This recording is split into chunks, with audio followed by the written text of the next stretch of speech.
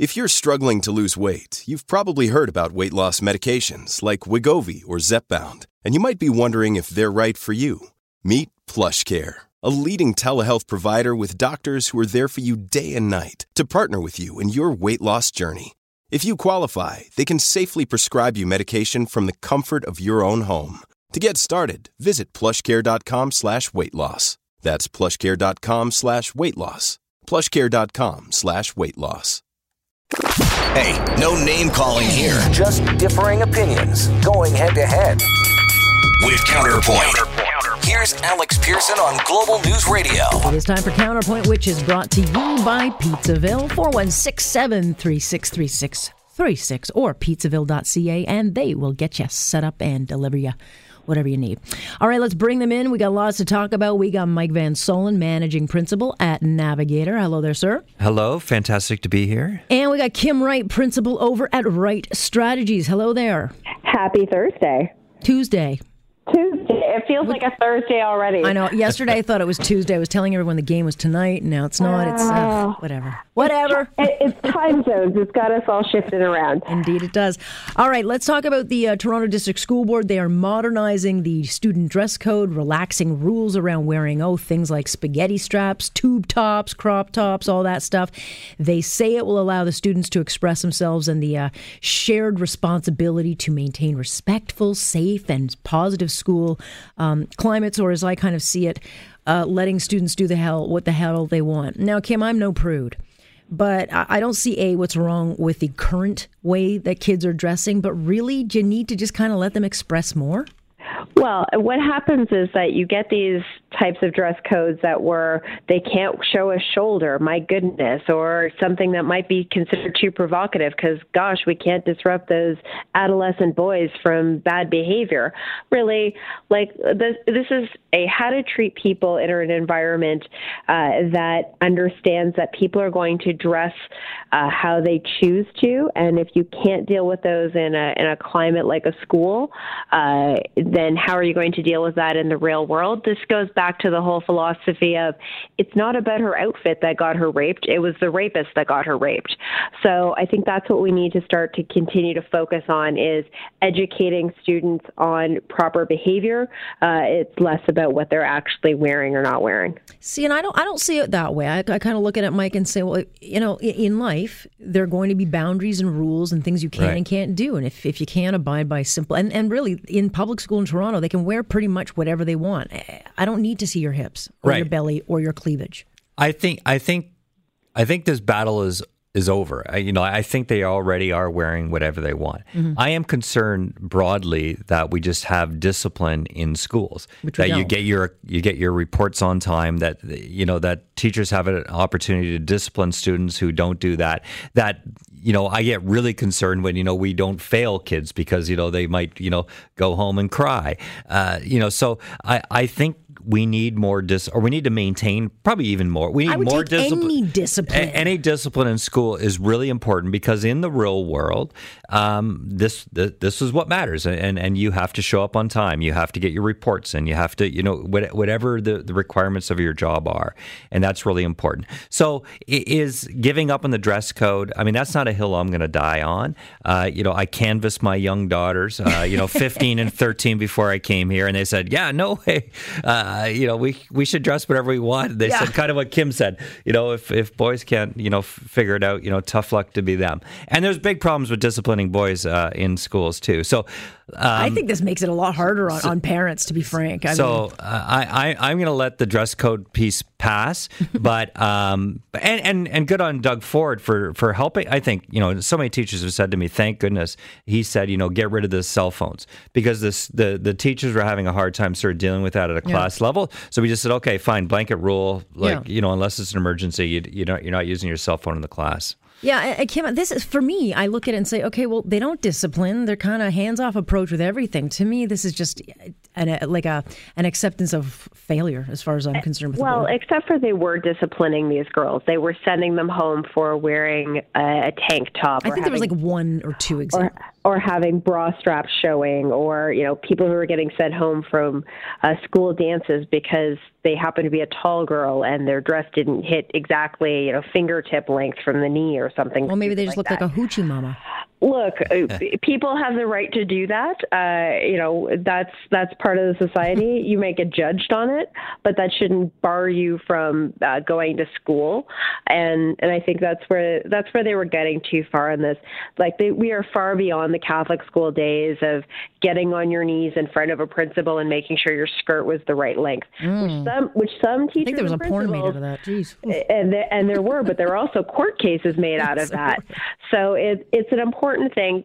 People need to understand what is appropriate in their workplaces, and schools are workplaces for these students, but they also need to understand how to properly interact. And that's just where I just think giving our teachers some discipline and kids actually want the structure. If it's evenly and fairly done, they're quite happy to work within the boundaries. Where it all breaks down is when they see certain students getting away with certain things, and then they all want to do it. Sure. So it'll be like, who's got the shorter shorts? You just know it, Kim. Like in about a year, we're going to be doing oh my God, their shorts are so they're already really short. Sometimes I get. Look, and we all went to school, and there was all those moments where you always push the boundaries, and we didn't. Well, I was in the baggy jean era. I mean, it was all about baggy jeans and baggy clothes. Look, I'm still saddened by the men of my generation who wore baggy pants down to their knees with a backwards cap, and to quote Clueless, and we're supposed to swoon. Anyways, but thankfully they've learned how to. Everyone's figured it out, or at least enough people. So we hope that as these kids grow into adulthood, they'll be able to dress themselves properly and appropriately. Yeah, well, we'll see. Let's talk about the Toronto Sun again revealing more insane education spending. We learned on Monday that the TESB wanted to spend. They were looking at spending up to $5.9 million on the most expensive iPhones when they knew costs, were being cut. Then we learn now, Ottawa's public board, they spent $730,000 over the past 3 years buying 1,750 iPads at cost. Hamilton's board has spent $10.5 million as part of this multi-year program to give an iPad to every student. I have no problem, Mike, with technology. I get it. The kids have to be tuned in. But I don't understand this need for buying the highest of high-end gear. I mean, It doesn't all have to be Apple, and I love Apple. But I buy my own Apple, and I don't know why they can't ever shop for discounts. Right. No, for sure. I mean, there's great, there's some Chromebooks. Chromebook is a great value of a laptop that's affordably priced. You're able to do everything on the cloud these days. So it's crazy. They have to look at it. The iPhones in particular that the Sun revealed. Ridiculous. The iPhone. I'm shopping for a new iPhone right now, and work for the school board. but look, I'm not going to get the iPhone XS or whatever. I'm looking at a more modest version, and I just don't understand how in the environment they're in, and when teachers themselves and their unions are making the cases that these cuts are unconscionable. That they don't conduct themselves in such a way so that they, are bulletproof on that topic. Yeah, I think, Kim, they kind of let a lot of air out of their balloon by letting, having these numbers come out, because they knew that these cuts and they knew that the efficiencies were coming. And so when these numbers surface, people kind of just go, are you kidding me? I mean, and the teachers are defending it. And I'm like, what are you doing? They were going to fire you. Yeah, I'm more sympathetic to the buying the students the tech pieces.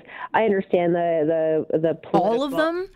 So this is actually some of the things that some schools have done over the years, and certainly places like Collège Boreal had done it for years, where they, as part of your tuition, this is different. But as we are moving towards, forgetting the fact that Lisa McLeod said give every autistic kid an iPad, but I'll park that for a sec.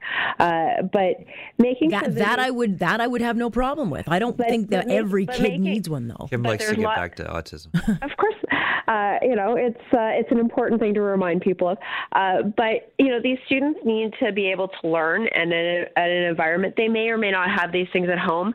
I've talked about it before on this show, where as the province is moving towards more online-based learning, and frankly, but they can't find something cheaper than an Apple. So whether they got a good deal on it or not, I don't know. I mean, that's a procurement problem as far as I'm concerned, but I understand where the policy rationale is. It's harder to justify, I get that, from a perception, but certainly from a preparing kids for technology, I get that a lot more. Now, the self-service and buying high-end headsets and handsets, that's a whole other matter, but making sure the kids have the tools that they need, I'm pretty okay with. Yeah, well, you're more understanding than I am. All right, let's pause there just for a minute. We'll dive into a couple of other big headlines. A lot going on all over, including the I was drunk defense. We'll talk about that. You're both in crisis management. I'm not sure if you would tell your client to use that defense, but we'll talk about that coming up. This is Counterpoint, which has been brought to you so far by Pizzaville, 416-736-3636 or pizzaville.ca. I'm Alex Pearson. We'll pick up the second half of Counterpoint on point here on Global News Radio. Hey, no name calling here. Just differing opinions going head to head with Counterpoint. Here's Alex Pearson on Global News Radio. We are into our Counterpoint, and we got this one brought to you by Pizzaville, 416-736-3636 or pizzaville.ca, and they will get you set up. We got Mike Van Solen and Kim Wright joining us tonight. I was drunk. An Ottawa man telling the Toronto Sun. He was loaded when he decided to walk onto live TV telling state champ Steph Curry how he'd like to violate his wife. And the man from Ottawa says, I don't think I can be charged. And I guess he wants to make some kind of amendment. But Kim, I don't know what the appropriate punishment is for this. It's not like we should ruin the guy's life, as we've seen so many times before. But this guy's a working professional. And it's like, at what point do you not realize you're a knob? Yeah, I mean, first of all. Second of all, I mean, he looked straight at the camera, had no remorse. Like, I'm not sure what moth to a flame nonsense this seems to be becoming. And we've seen it over the last couple of years where these brazen commentaries, often directed at reporters, but in this case to Steph Curry's wife, It is unbelievable. And I was drunk doesn't make you less of an idiot, less like I'm going to go on television and say I want to sexually assault someone. And there should be some sort of repercussions. MLSE should certainly, if nothing else, ban him from premises. And I think his friends and families and should all be having a very stern talking to about professional conduct. I mean, look, a number of people's offices and professions, if they do something like that, that is either a firing offense or certainly a significant reprimand for embarrassing the company and not acting professionally. Yeah, I mean, I don't think the guy's life should be destroyed. At the same time, you can't be that age and using, I was that drunk. I know a lot of guys, Mike, and I know a lot of guys who have been very drunk, and not once have I ever heard them hurling out, rape monologues to women. No, he's obviously an idiot. He's thick as a brick. You don't, as drunk as you are, you've got to be aware of the situation you're in. It's maybe an explanation, but it's not an excuse for what has happened. And look, he should pay some consequences. He should. I'm sure he's having a very bad day. He's had the lawyer up. It's going to cost him some money. I mean, he will be very embarrassed. He could still yet be charged. I imagine his employers and people around him will all think, you're just going to think a little bit different about Dum Dum. So. Yeah, because it's not like he was just a goof. I mean, he said something really, really, really raunchy and wrong and vulgar, and then did it while the whole world's watching. And I just struggle with the idea that, look, I'm sure there's some moments I've had where I'm in my cups and I've said some things on live TV? and well, not on live TV, but of course, but that I've said, that I regret. But I also know there's some words and things that even wherever, exactly. As much in the cups as you might be, that I just don't think would ever cross my lips. Right. And so I was drunk should never be an excuse. Right. Yeah, exactly. I think we're past that. I mean, if you were 18, I might say, okay, you've learned a lesson. This guy's like a grown man, and if he's married or has a girlfriend, gender equality under attack, apparently, to our Prime Minister Trudeau, who spoke Monday at the opening address of Women Deliver 2019. And he told his captive audience of women that hatred is creeping into public debate. Take a listen. In the age of social media, it's never been easier to taunt and spread abhorrent views that are increasingly creeping into our public debates. Individuals and interest groups are trying to roll back women's rights, and politicians are giving in to the pressure, shamefully campaigning to undo women's hard-won victories. Yeah, right. I'm sorry. I got to be honest, this whole line of attack is so cringeworthy to me.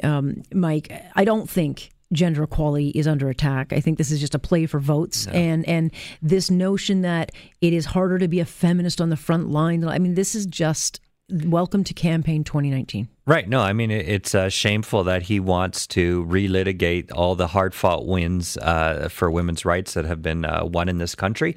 The conservative movement, who he is obviously trying to point a finger at in Canada, is not raising this issue. They're not fighting for it. There's no conservative premier or leader who seems to be even entertaining these sort of ideas. What is happening in the United States is 100% different than what is happening here. But he seems to want to, it's like naming a disease, and then things result from it. He seems to want to make this an issue and create openings for extremists who today have no audience and give them a platform. That is what is happening here. So it is sad, and for all the women who've worked really hard to sort of get where we are, even on abortion rights, and it has never been a better time to be a woman than in the country today. Yeah. So that's kind of how, like, Kim, I find that they're making an issue out of nothing and dividing people even more. And I get the sense that this is not going to end well. Well, to Mike's comment of it's never been better, well, that's also because it was pretty terrible when we didn't have these rights. So it's important to remember the history of these things. And we're not done. And I want to be really fair. Probably for years, but we're a hell of a lot further than we were when my mom was growing up and my grandmother. Yeah. So I didn't mean to interrupt, but I just want to be clear on that. Like, there's more to do. Absolutely. There's way more to do. And I think it's an important thing that, people, until we truly have gender equality, then the work isn't done. So, it's good we're here where we are, and it's certainly better than a lot of other places, but we're not done yet. What the Prime Minister is trying to do is actually move people away from what has been affectionately labeled as his fake feminism over the past, certainly over the past 6 months that we've seen. Well, you can't call him a feminist. Well, that's why I said affectionately referred to as a fake feminist. I think he truly believes that he feels like he is a feminist, but by every measure, he has failed on that. I am glad to see Canada trying to play a role, continued what former Prime Minister Harper did. On maternal health. I think it's an important conversation to have. Women in maternal health around the world is something that, women are still dying in childbirth at an obscenely large rate. Sure. And certainly when you start to throw in race and class on top of that, it gets even more discouraging, some of the numbers. So I think it's an important conversation. Whether he should be writing those checks, that's a whole different set of conversations. And you're talking about the $1.4 billion that he is going to be giving, if reelected, to women outside of Canada. And you're right, it was a Harper initiative. But again, this wasn't in the budget. And this spending wasn't in the budget. And I'm like, where's this money coming from? It's an important thing. And if he wants to find that in the budget, and that's where he wants to take that to Canadians, then I think it's important that we not only show leadership on public policy, but, something around money, whether that's 1.4 or not. But this is all a ploy to move people away from the conversations about, is the Prime Minister truly a feminist, and does he really actually care about things, or is it an election ploy? Yeah, or SNC, or. I mean, I think it's I think trying he's to doing damage. Yeah, exactly. Trying to move them away from more than just the topic of his feminism. And frankly, I think feminists, a real feminist, would cringe every time he opens his mouth because, again, he is not a real feminist. I want to get this in before we go, though. The NBA may be backing down from using the word owner. They say it's due to racial insensitivity, and this comes after Golden State Warriors star Draymond Green had argued against using the term on the LeBron James show. And apparently it's now gaining steam where two teams have now stopped using it. Kim, what else do you call someone who spends millions upon millions of dollars to buy a team? Like, what would you call them? Well, in a lot of cases, they call them shareholders, or there's different terms. And look, this is a problem that the NBA has been facing, and frankly, all of sports has been facing for a bit of the power dynamics between those who are in a financial position, owners, stakeholders, people in the front office, versus the people that are playing on the field who are, by the way, make very good money. I just want to point that out. They're not exactly poor. They're not poor, but they aren't making as much as some of the rights that are some of the monies that some of the team owners are making. So is there a power dynamic? Absolutely. Do most athletes and most we have these conversations in every sport about how much the players should be making versus the owners when they're the product on the field. What they should be called, I'll leave that to others to decide. But if this is an issue and this is something that they feel is something that needs to change, and it seems like there is some traction to that, then I think what's in a name? Apparently quite a lot to these players. Well, it'll gain traction, Mike, because everything gains traction today. Yeah, look, I hadn't heard this before. The story was shared with me earlier today. I don't quite know what to make with it. I get more concerned when political correctness prevents us from talking about real issues, talking about immigration, talking about we have to have a name for everything else. What happened with the member of Parliament Cooper and Andrew Scheer earlier this week. Those interest me. Making language more inclusive. It can be helpful. I think talking about police officers, not policemen. Some of these politically, we call them politically correct. I think sanitizing everything to make everyone feel better. Yeah, but I'm against that idea. But I do think there's ways we can make language more inclusive. But I would rather be known, frankly, as a superstar or the greatest of all time, as LeBron is, than just a mere owner, a paltry owner. All right, guys, I got to leave it there because we are late. But I thank you very much, Miss Kim Wright. And I thank you, Mr. Mike Van Solen. Great to be here. Thank you. And this Counterpoint brought to you by Pizzaville. 4167-363636, or head on over to pizzaville.ca and they will get you all dealt. On Point on Global News Radio.